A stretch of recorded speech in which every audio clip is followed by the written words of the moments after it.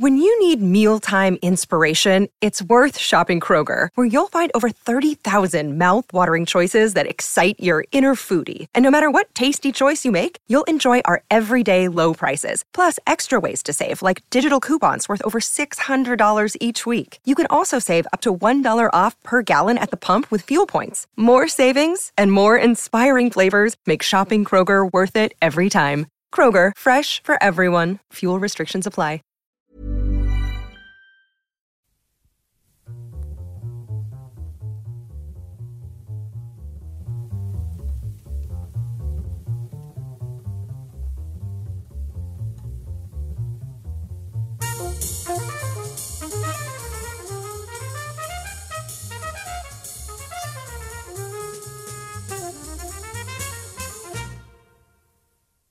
This is Night Town, nor are we out of it.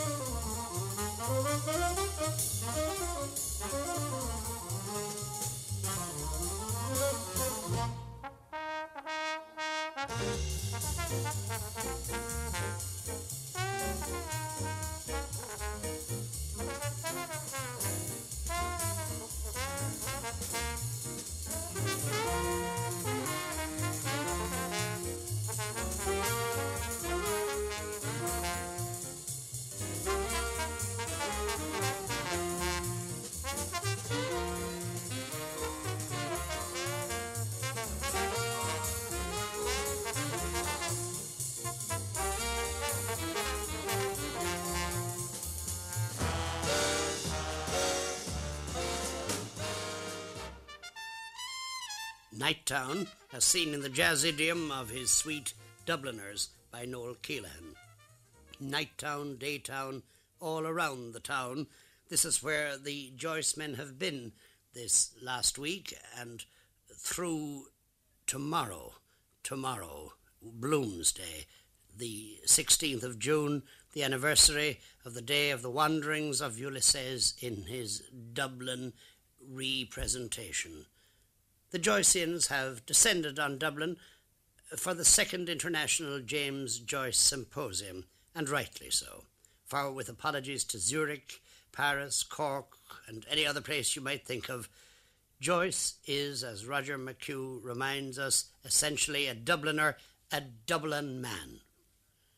I know that Miles Nagoplin used to define a Dubliner as a man who has a pint in front of him, and you suddenly look around and the Dublin man is gone and the pint has also gone. You just see the froth settling into the bottom of the glass. You haven't in fact seen him drinking it. On the other hand, the Cork man has defined a Dublin man as one who looks on a man drowning in the Liffey with unconcern, and then when a Cork man dives in to save them, shrugs his shoulders and walks away muttering bloody show off. But for me, Joyce is always a Dubliner. I don't think so much on account of the book Dubliners, which I must say, if read in sequence, I find rather monotonous in its indication of paralysis. After all, paralysis is not the most interesting condition of the human subject. But I can never open Ulysses without turning to the Citizen episode told by the anonymous, bitter-tongued Thersites of a Dubliner, the anonymous one who sees everybody as something to be, in the most exaggerated way, depreciated and pulled down. That is, in a way, a Dublin trait, and most of us had rubbed up against it, I suppose, on our way through Dublin life, and perhaps it's done us some good because it's saved us from too many social pretensions. I think, of course, that the difference between the man who comes from outside Dublin, or from outside this country, to consider Joyce, and the man who sees him, as it were, from the inside, without having been prejudiced against him in youth by some educator, perhaps. I think the difference is that the outside man tends to come expecting to meet the Dublin of 1904. Now, there's a heck of a lot more in the Dublin of 1969 than there was in the Dublin of 1904. I think Joyce himself maintained if the Dublin of 1904 could come back, that we'd be ill at ease with it. The gestures, the pace of life, the costumes, everything would be very different, and we might find it perhaps a much less engaging place than many people fancy it. But on the other hand, I suppose the Dublin of 1969, in its neglect of the older Dublin and the way it's pulling some of it down, is in many ways inferior. Well, indeed, I know all that has to come down, they say. Vast structures going up and coming down. The Joycemen have built a vast structure around the Joyce structure. Does this sort of meeting, to you, add to the Dublin man's appreciation of Joyce? Well, it sometimes does, because a prophet is very respected in his own country, and sometimes the person who doesn't know anything about Joyce, even if it's only because he sees so many foreigners interested in him, will turn to Ulysses and perhaps then discover it for himself. But while I concede that it's a very good thing to have so many scholars and writers in Dublin doing an Irish writer such honour, I think there are certain snags about this kind of symposium. First of all, from my own experience in chairing one meeting and then listening to some other papers, I think the quality of paper is very uneven. Only about a third of them are of any critical or scholarly value. I think this arises because many foreign scholars, particularly Americans, can't get here unless they're subsidized by the universities. So they have to be reading a paper or contributing to a panel discussion before they will get a grant. Now the result is we are having, in process of having, some 37 papers by 37 different people and 35 participants speaking in panel discussions all in 6 days. The seventh day, being Bloomsday, is a day of rest, at any rate largely a day of rest from papers, but devoted mainly to walks and tours. I think the number of papers should be cut down drastically, and only those of first quality should be chosen, and that they should be published. Well, that lays it on the line, as they say. Professor McHugh is a sharp critic, but a sympathetic one. It must be admitted, as he hinted, that we have still among us, though in decreasing numbers, some who feel that Joyce, as a man who wrote dirty, blasphemous books, shouldn't be the subject of a symposium at all in this fair city. Perhaps it was to reassure these that the first speaker in the first general session of the symposium was an American Jesuit with an Irish name, Father Robert Boyle of Marquette University in Milwaukee, whose subject was Joyce's use of the image of the priesthood. And Father Boyle regards the use of this image as quite central to Joyce's work. Yes, I think that's quite clear. And that in Joyce's work, the image of the priest is one that he keeps on tap for use whenever it suits his purposes and his characters. He doesn't make a scheme of it, but he has it around, particularly when he talks about the role of the artist. He has Stevens saying in Portrait of the Artist that he himself will be the true priest, the priest of the eternal imagination, transmuting the daily bread of experience into the living, into the Eucharist of ever-living life. Now, my interest in talking about it, it's been greatly discussed by Joyce critics, but mostly Joyce critics have been interested in the negative side of the image, that is, in Joyce's fear of the priesthood, his dislike of the what he thought to be the simony power of the priesthood abused. But it's quite important to stress the positive side of the image. That is, that he is anxious to exalt the role of the artist. So that, and in this very image, it's quite evident that Joyce is stressing the life-giving aspect of the priesthood, the bringing of God to man in the Eucharist, and using this to his own purposes. But Joyce had a deep and Catholic grasp of the meaning of this particular image, as a number of critics have either failed to realize or not stressed enough. So anyway, that was the reason I took this up, was to show how, through Joyce's work, he stresses also this positive side of the image of the priesthood, the life-giving quality of the Eucharist, which he applies now to the artist and his art product. Do you think that much of this is due to his own life, to his own first vocation, whether real or imagined, to holy orders? I do, yes. I think to grasp this, Joyce's use of this image, it's very important to see how he learned about the priesthood, how he grew up with priests around him. And I don't think it's at all true that Joyce in his work is anxious to run down priests. He does have his characters fearing the priests. The Jesuits in his work are obviously monstrous caricatures because that's the way Stephen saw them, and that fits fine.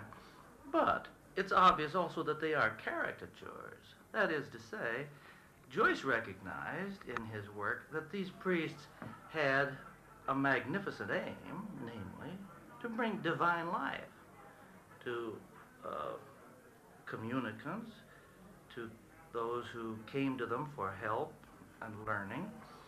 And I think this needs to be stressed a bit more, this aspect of his respect and even really for his love of the priestly work. The image of the priesthood. Image and symbol were two words that have kept recurring through the symposium, and on Tuesday last there was a full-dress discussion on the nature of symbolism in Joyce's work.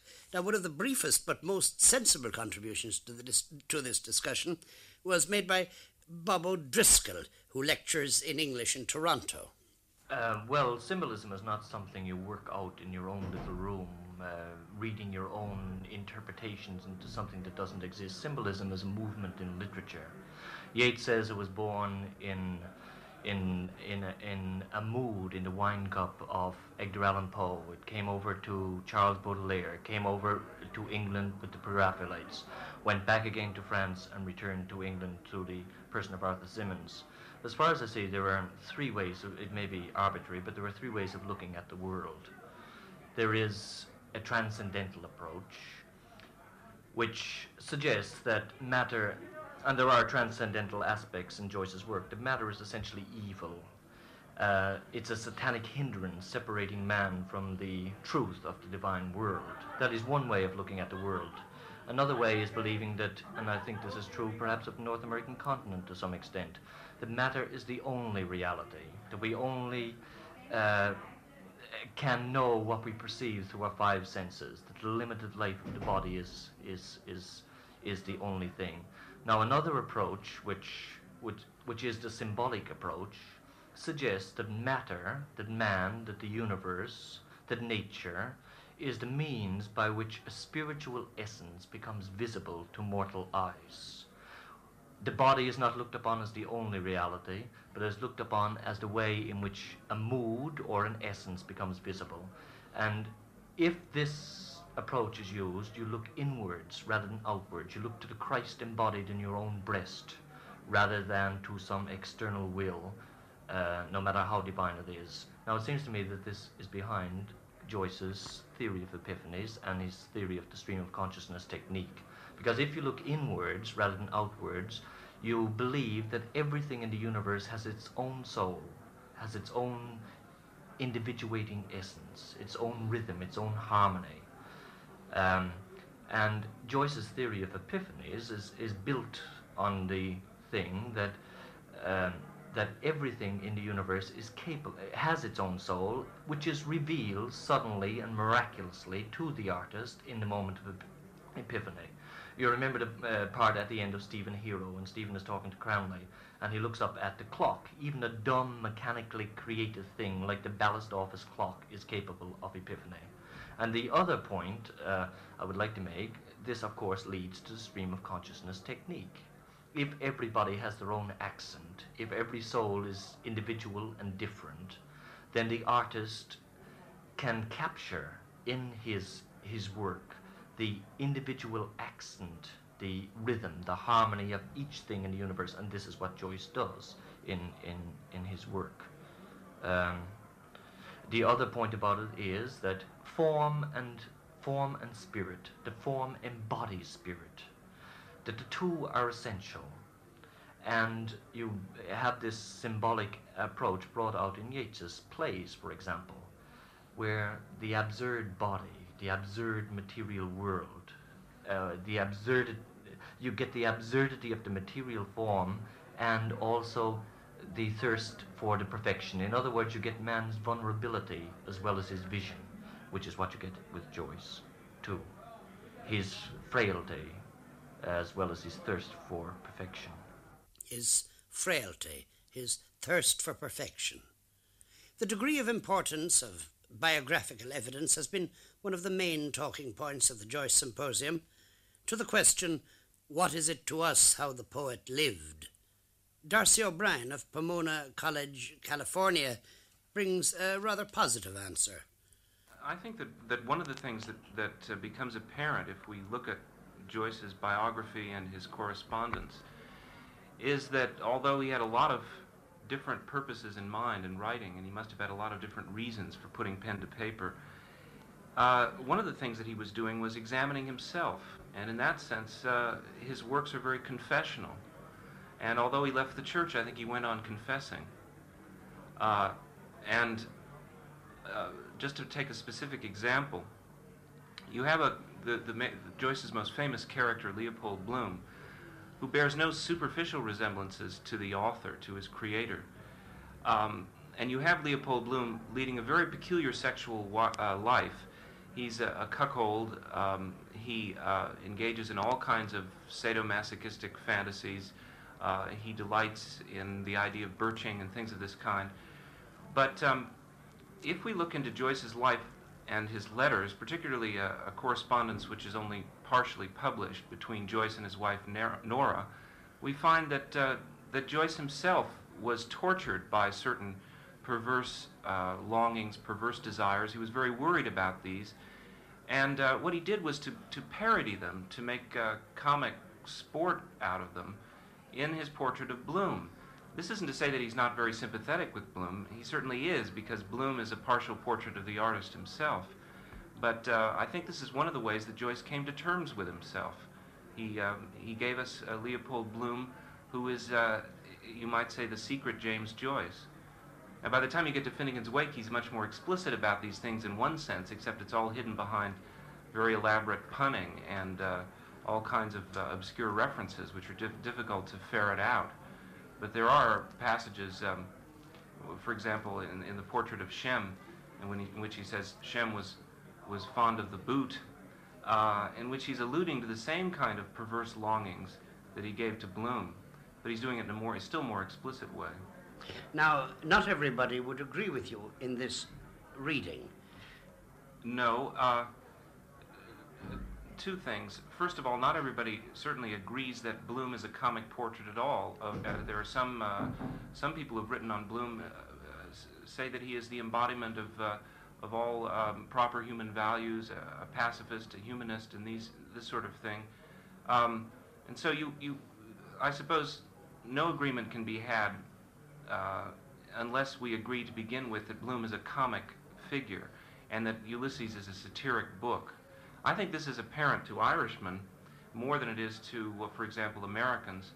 But anyway, if we can come to that agreement, then what about the nature of this comedy? What about the origin of it? And I think we can find evidence in Joyce's life to suggest that he is giving us a self-portrait. A lot of people get very annoyed about drawing any sort of lines between a writer's life and his work. They say you should take the work on its own and not, but to me, if you're going to say that such things as history and politics and social forces influence a writer, and just about everyone is in agreement with this, why not also the personality of the writer? Then another aspect of this is, of course, whether or not we have any faith in some of the insights of modern psychology. I do have a limited kind of faith in these. I think that there have been advances made. And a study of Joyce's correspondence reveals a pattern which is really universal in mankind, according to the insights of psychoanalysis.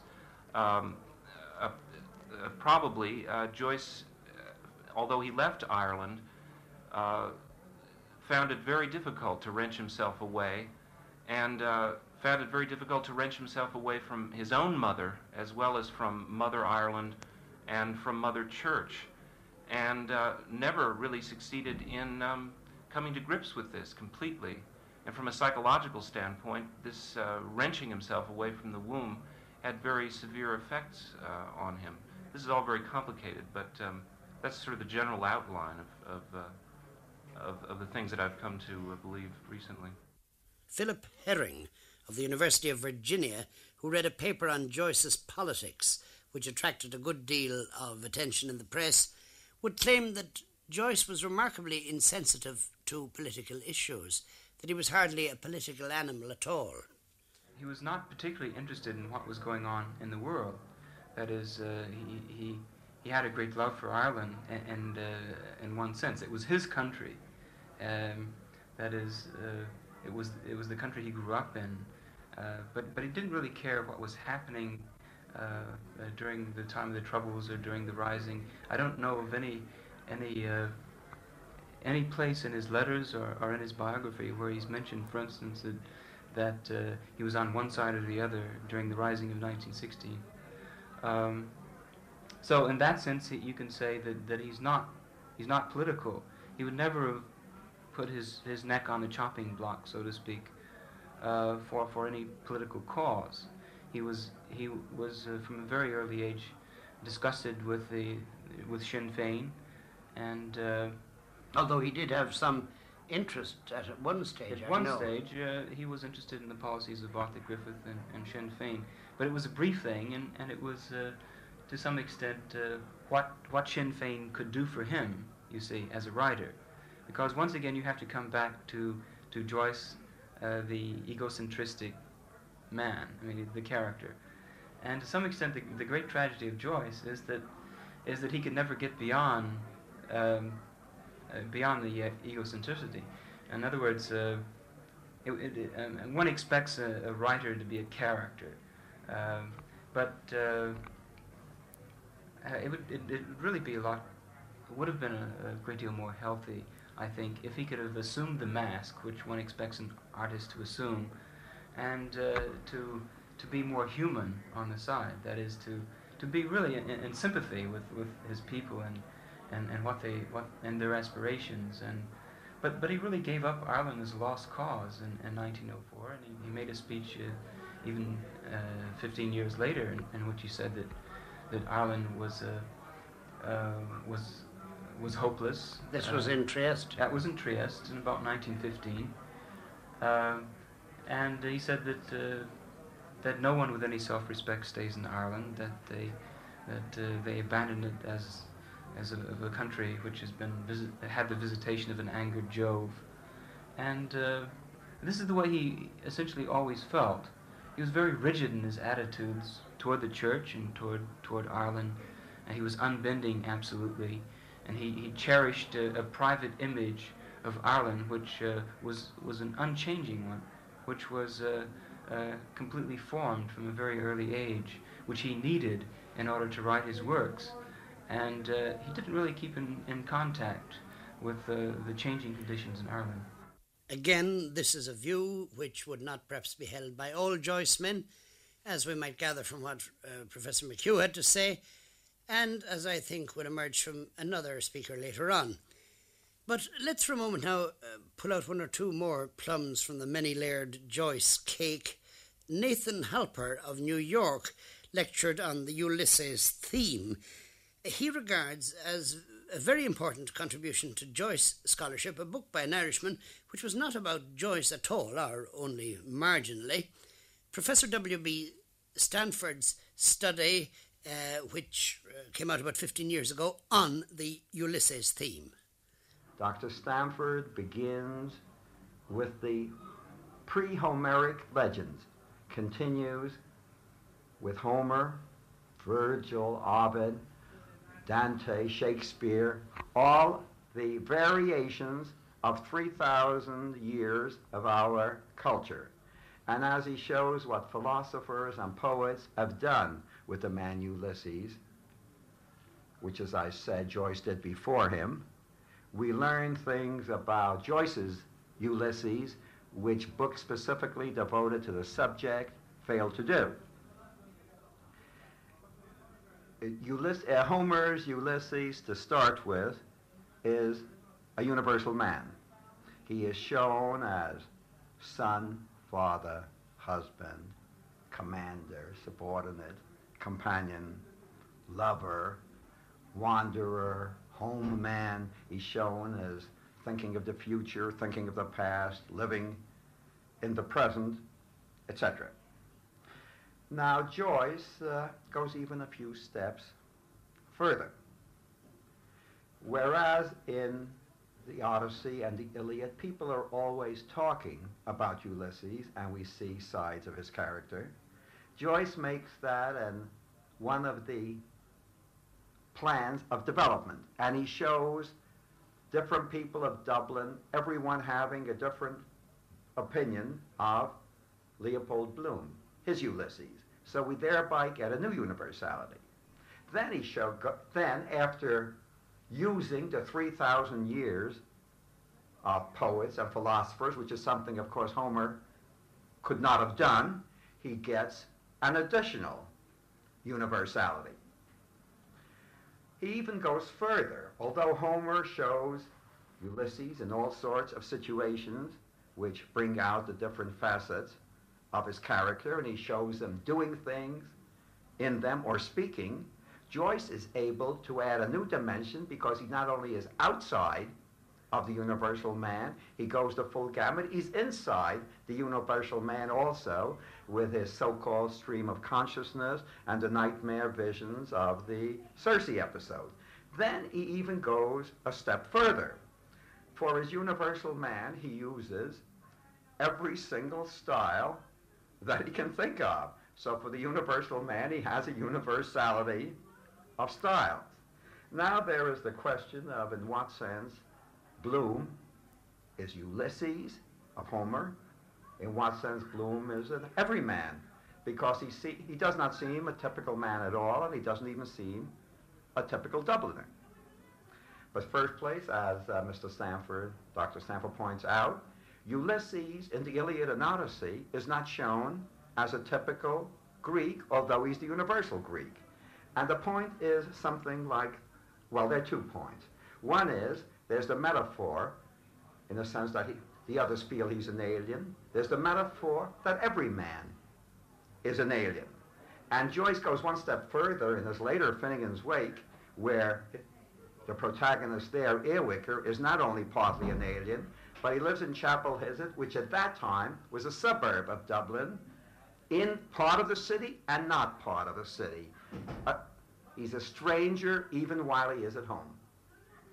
Now, the other point is about his being atypical is one that Dr. Stanford also makes about Ulysses, or Homer's Odysseus.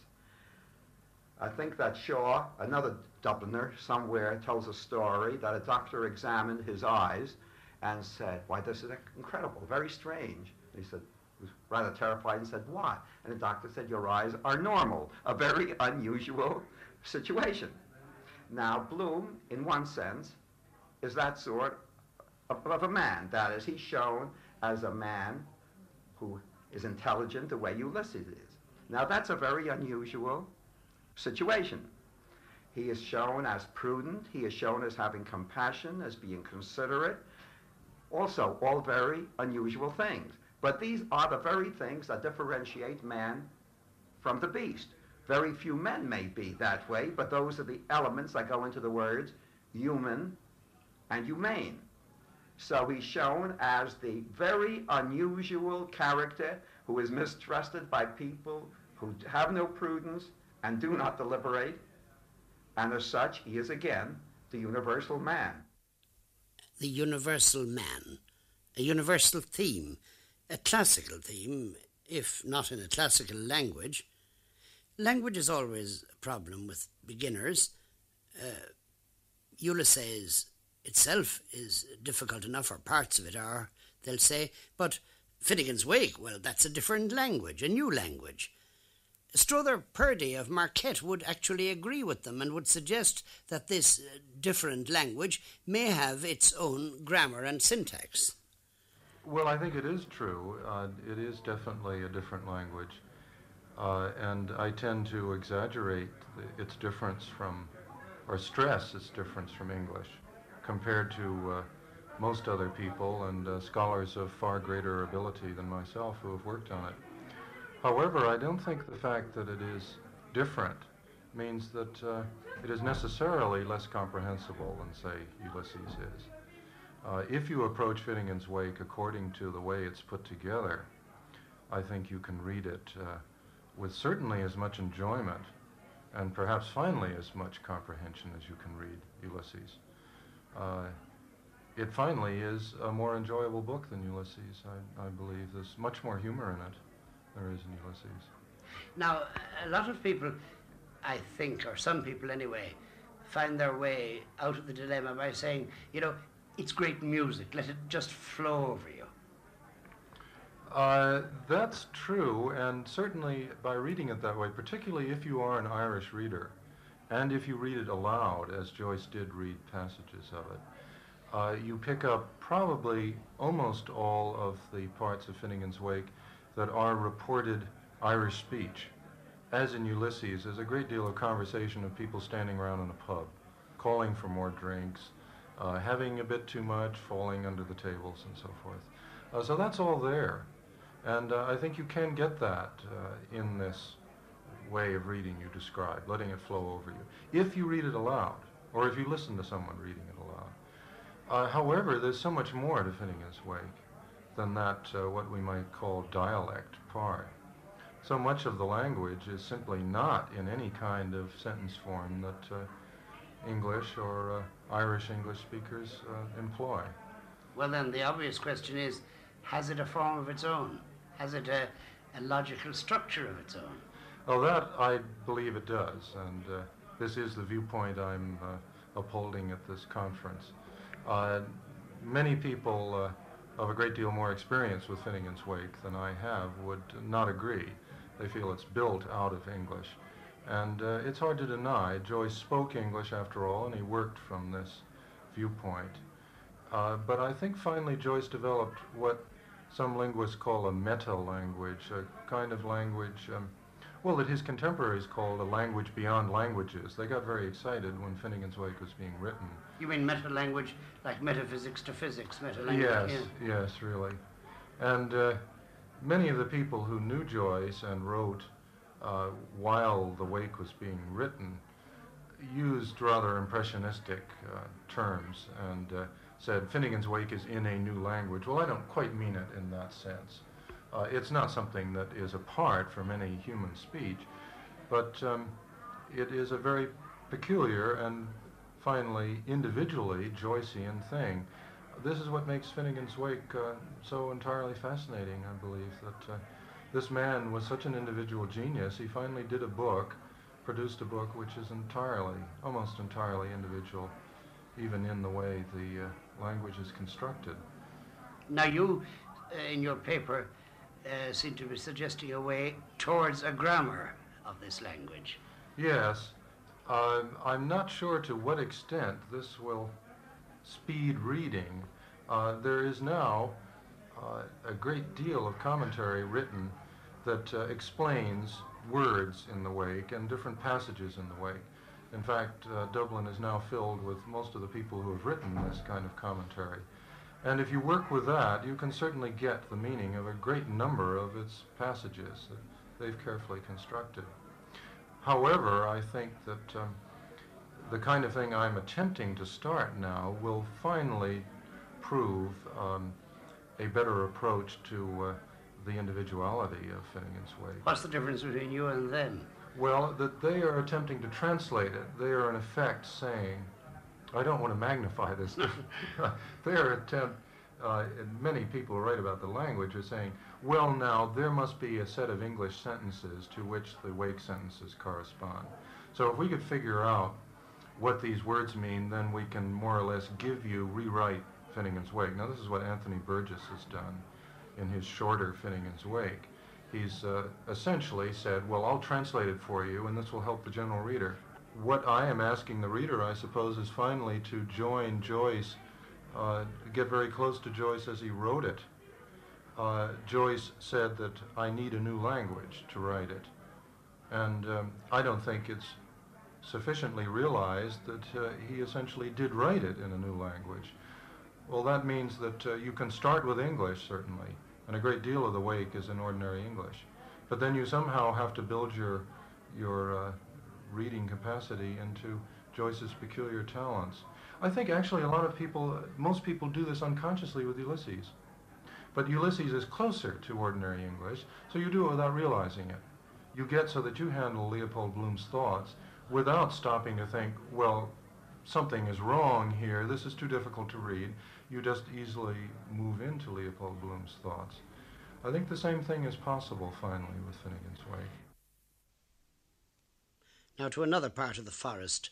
A possible source or tributary to the Finnegan's Wake stream was suggested by Mrs. Mackie Jarrell of Connecticut College, who spoke about an early Anna Livia Pluribel, an 18th century poem in heroic couplets called The Liffey, a Fable, published in Dublin in 1726. I was struck when I first saw it some years ago by how many similarities there are to Joyce's Anna Livia. And although I've not been able to find out a great deal about it, I'm still rather convinced that at least there's a possibility that Joyce knew and used it.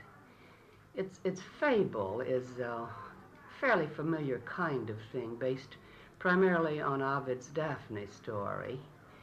In it, the author of the poem has two principles, a river and a mountain.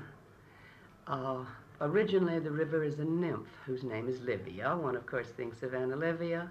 And a Wicklow mountain, called, he says in his introduction, by an old legend, the widow's son.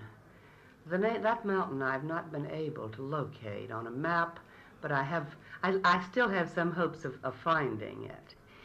In the fable, the mountain god, that is the widow's son, falls in love with the nymph Livia, pursues her, and she takes a very wandering, meandering course to the sea, calling on her father Neptune as she does so. You will remember that this is quite comparable with what Joyce does. Also, Anna Livia, of course, follows a very meandering course, and she has several encounters which I think Joyce might possibly be parodying. He might be parodying this poem. Now, there is no evidence that he did read it. No, I have no evidence. He could have found it, in those shops in the Keys.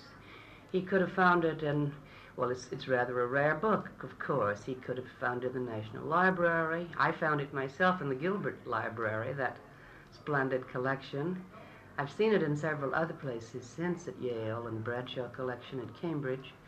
I don't really know how many copies are still extant. We know anything about the author?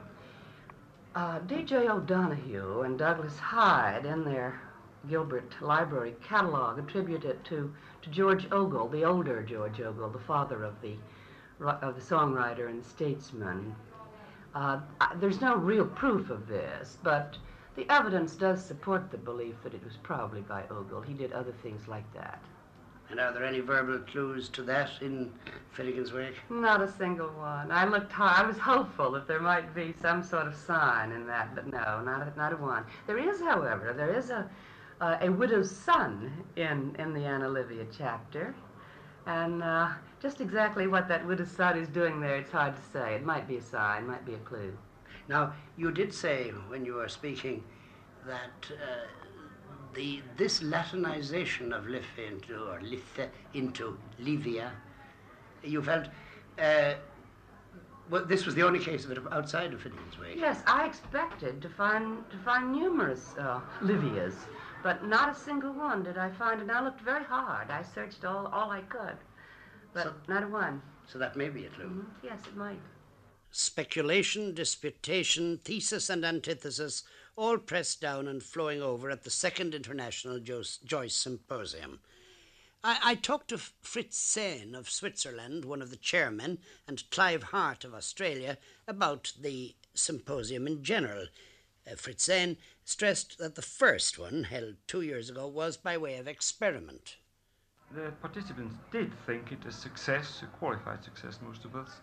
The Dublin newspapers didn't always think so, and we thought it might be worth repeating, and so we did repeat it, trying to make it less improvised than last time. And perhaps it is now a little bit better organized, but it still has this air of improvisation about it. In numbers, how do the two compare? We have at least twice the number, almost 3 times actually. It's not easy to say how many people are here because there are quite a lot of people on the fringes, like journalists and people who came over for the symposium and are looking in but are not actually part of it. Now, how do you see its aim? How do you see its raison d'etre, Clive Hart? It seems to me that symposia of this sort are valuable insofar as they enable scholars to communicate on levels which are slightly different from the levels of communication available through publications and through private correspondence.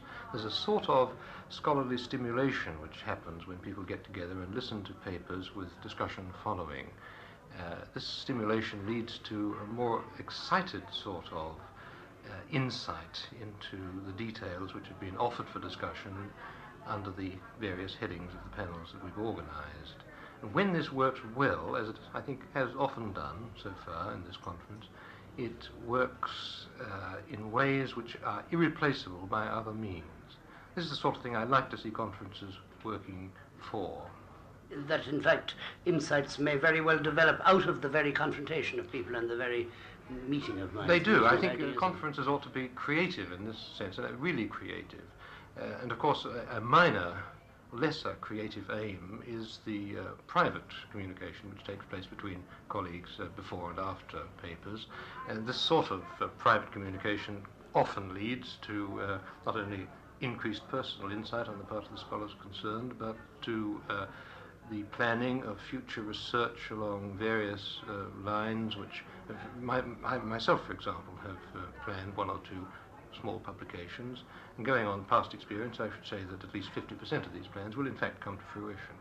And of course this, I suppose, is particularly important in Joyce studies, where one sees already that there are many different approaches and even sub-disciplines involved. You know, there's perhaps a psychoanalytic approach, or the approach of a lexicographer, or a sort of... Yes, indeed. Of course, we're always aware, even before we get together, that there are many differences of approach and that there are difficulties of communication because of these differences.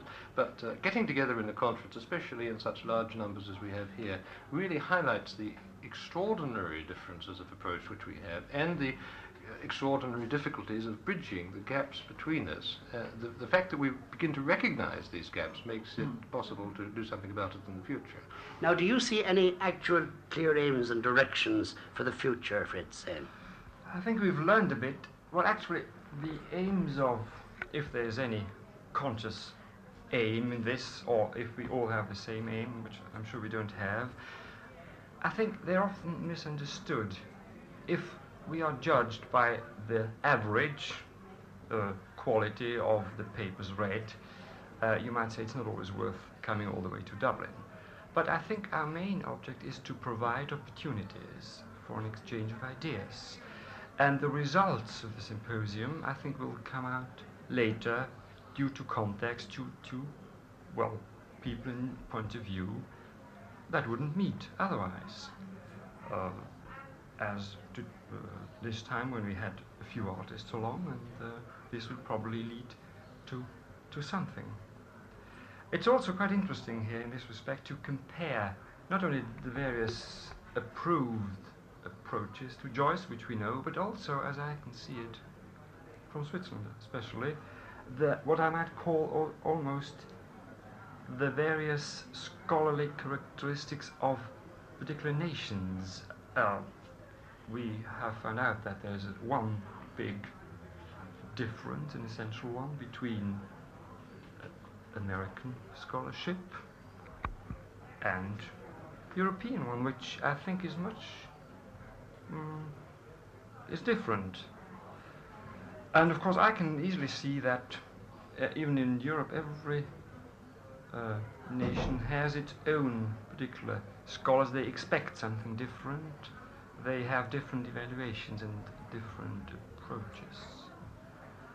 Unfortunately, as I found out, scholars and people tend to meet themselves here and pursue their same own little aims and have the parties with the same people they could have parties with in New York and things like that, which is really a pity, because until you really get to know these people, then probably our time has run out. May I come in here at this point? It seems to me that one of the most interesting aspects of this particular issue is the differences of response of scholars to Dublin itself, and I suppose in the case of conferences held elsewhere, to other cities with which Joyce was connected. Some of us are most concerned to get the feel of the city, the feel of the walking around the streets, feeling the dust on our souls, and looking in at the bars, looking at the city from all points of view, looking at it as Joyce might have looked at it. Others, and no doubt they have their reasons, are concerned to be here only to meet fellow scholars, not to look at the city at all, not to feel what the city is like. These differences are very clearly reflected in the writings of the scholars concerned. And perhaps Dublin itself is aware of this. Yes, in fact, there's a certain danger that things fall into a pattern. I mean that the Joycean scholar, and especially the transatlantic scholar, is something of a ridiculous figure by definition in Dublin. He is a Johnsonian humour, I would say. And on the other hand, we have certain prejudices about the Irish attitude, if there's such a thing, and there is such a thing, though it is less so, or it was evident less so than last time. And on the whole, the reception and the response and the reactions have been almost positive in certain respects. But surely you know that every Irishman is an attitude. Yes, of course, and some even more so. John Garvin, doyen of Dublin Joyce men, finds the confrontation of native sons and visiting firemen very valuable. I think that we have a lot to learn from the foreign commentators, inasmuch as they base their examination of the Joyce material on universal cosmopolitan themes. But of course, while we admit that Joyce did everything he could to make his treatment cosmopolitan and use the literatures of the world for that purpose, he remains an Irish writer, and his themes are basically Irish, relating to Ireland and primarily to Dublin. His accents are English, with a treatment designed to bring in all the other European languages and the language of the gypsies, but the whole thing is basically Anglo-Irish brogue, as genuinely Anglo-Irish as Synge's playboy of the Western world. Joyce, was he conscious himself of this? Did he consciously care about the matter of Ireland? He couldn't escape from Ireland and from the material which was with him from his childhood, the streets of Dublin, the accents of the people. And these were what he used right through the whole of his books. He couldn't escape from it. And when he was asked would he ever go back to Dublin, he said, "Have I ever left it?" This was 20 or 30 years after he left Ireland. And although he pretended to be ignorant of the Irish language, and he pretended to take no interest in events in Ireland, nevertheless, under the universality of his writing, you can detect all the troubles that were going on in Ireland from 1916 to 1922. For example, when Irish eyes of welcome were smiling daggers down their backs, when the wrath, voice and blows met the Noir blank and rogues, and the Graham white and cold met the black fighting tans, categorically unimperative by the maxims, a rank funk getting the better of him, the scut, in a bad fit of pyjamas, fled like a leveret for his bare lives. Cusky corked himself up tight in his ink battle house. That refers to the accusation that he had deserted Ireland in the time when Ireland was most in need of intellectual men and fighting men to contend with the British Empire. And he candidly admits that a rank fright got the better of him and that he kept away from all the troubles. Elsewhere he says that he became a far soonerite and ran away with himself, saying that he would far sooner muddle through the mess of lentils in Europe than meddle with Ireland's split little pea. There, Ireland's split little pea means the green island divided into two countries, north and south. And elsewhere he refers to a people bound and sold at a price partitional of 26 and 6. Desmond Fitzgerald, sometime about 1922 or 23 in Paris, asked him would he return to Ireland and or at least pay it a visit. And he makes a great deal of this in his letters to Miss Weaver and other correspondence of his. But he also brings it into his writing between 1923 and 1932 and asks, calling himself his own Shem, as he called himself for Seamus or James, is Shem to return to Ireland? But he has an enormous opposite number in Ireland who is ready to deal with him if he does come back, and that is Sean. Sean, as spokesman for the people at home, will take no responsibility for him. And Sean says, am I my bloater's kipper? He will come over at his peril, he says, sheer look as Larkin for him. That's not Sherlock Holmes. It's Larkin Sherlock, the High Sheriff, who would preside at the hanging of Shem when he returned to Ireland, because naturally he would come over with matricidal purpose to set the Liffey on fire. And as the Liffey is the mother of both Shem and Sean, Sean would see that Shem was executed for trying to set the Liffey on fire. And of course, even if he didn't come back to Ireland, his home life, wherever it was very much Irish. Oh, of course it was.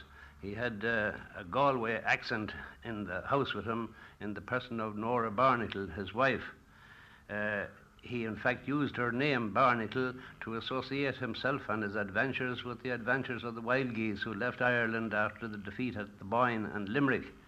And she was a very loyal woman in her long years of living with him, and this upheld his father's prophecy. When he heard that her name was Barnacle, he said, she'll surely stick to him. There is a rustic belief that barnacles become wild geese, and that justified Joyce in associating himself with the historic wild geese. Tomorrow, Bloomsday, the Joyce Symposium ends.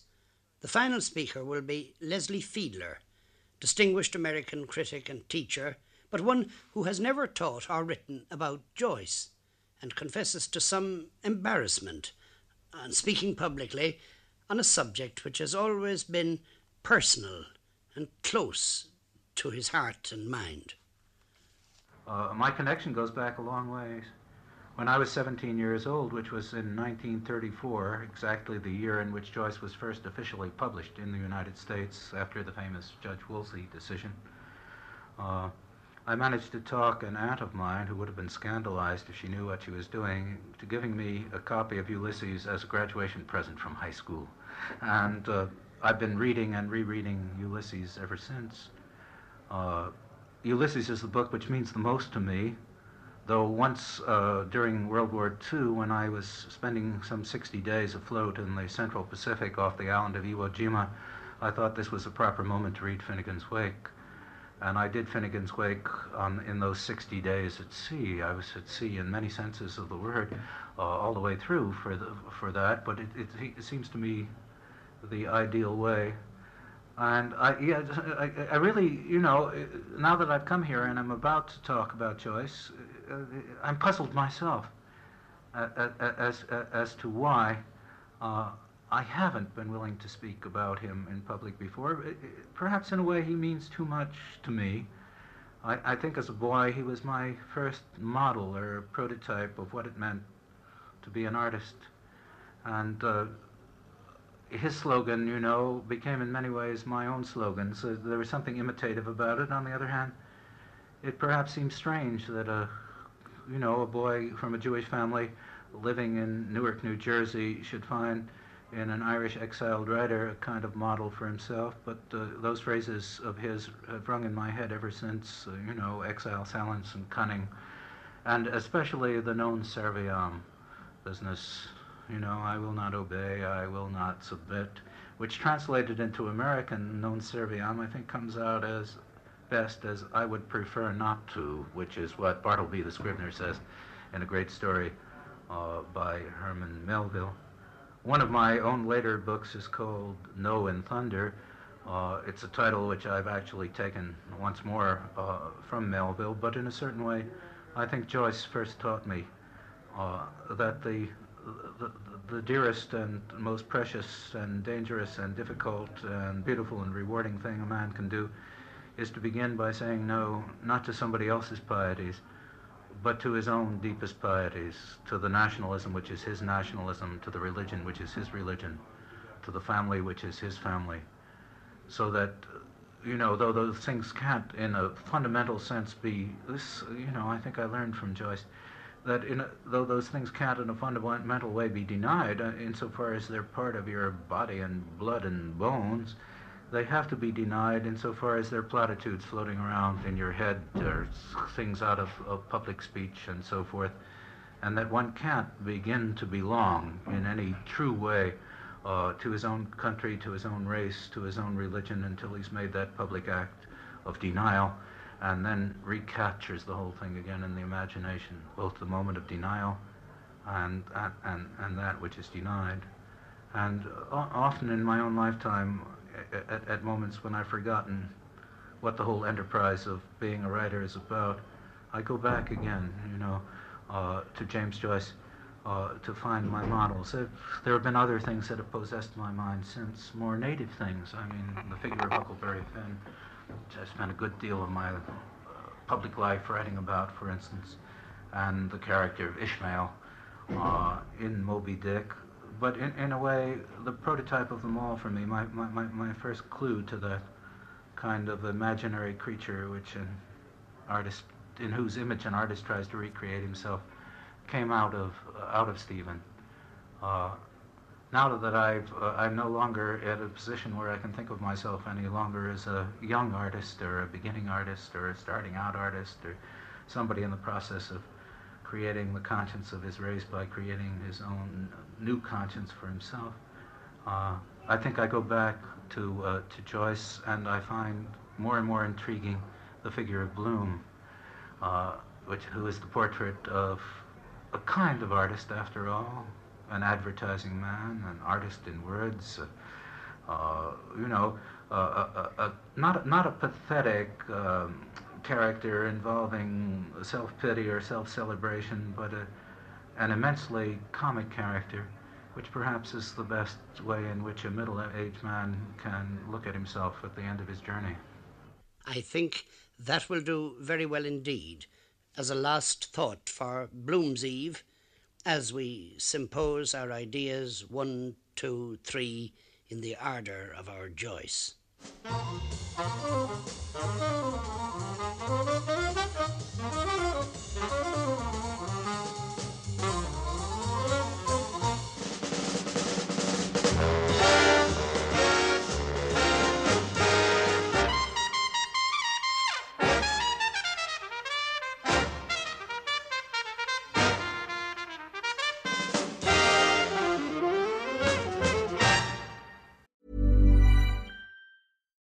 When you need mealtime inspiration, it's worth shopping Kroger, where you'll find over 30,000 mouth-watering choices that excite your inner foodie. And no matter what tasty choice you make, you'll enjoy our everyday low prices, plus extra ways to save, like digital coupons worth over $600 each week. You can also save up to $1 off per gallon at the pump with fuel points. More savings and more inspiring flavors make shopping Kroger worth it every time. Kroger, fresh for everyone. Fuel restrictions apply.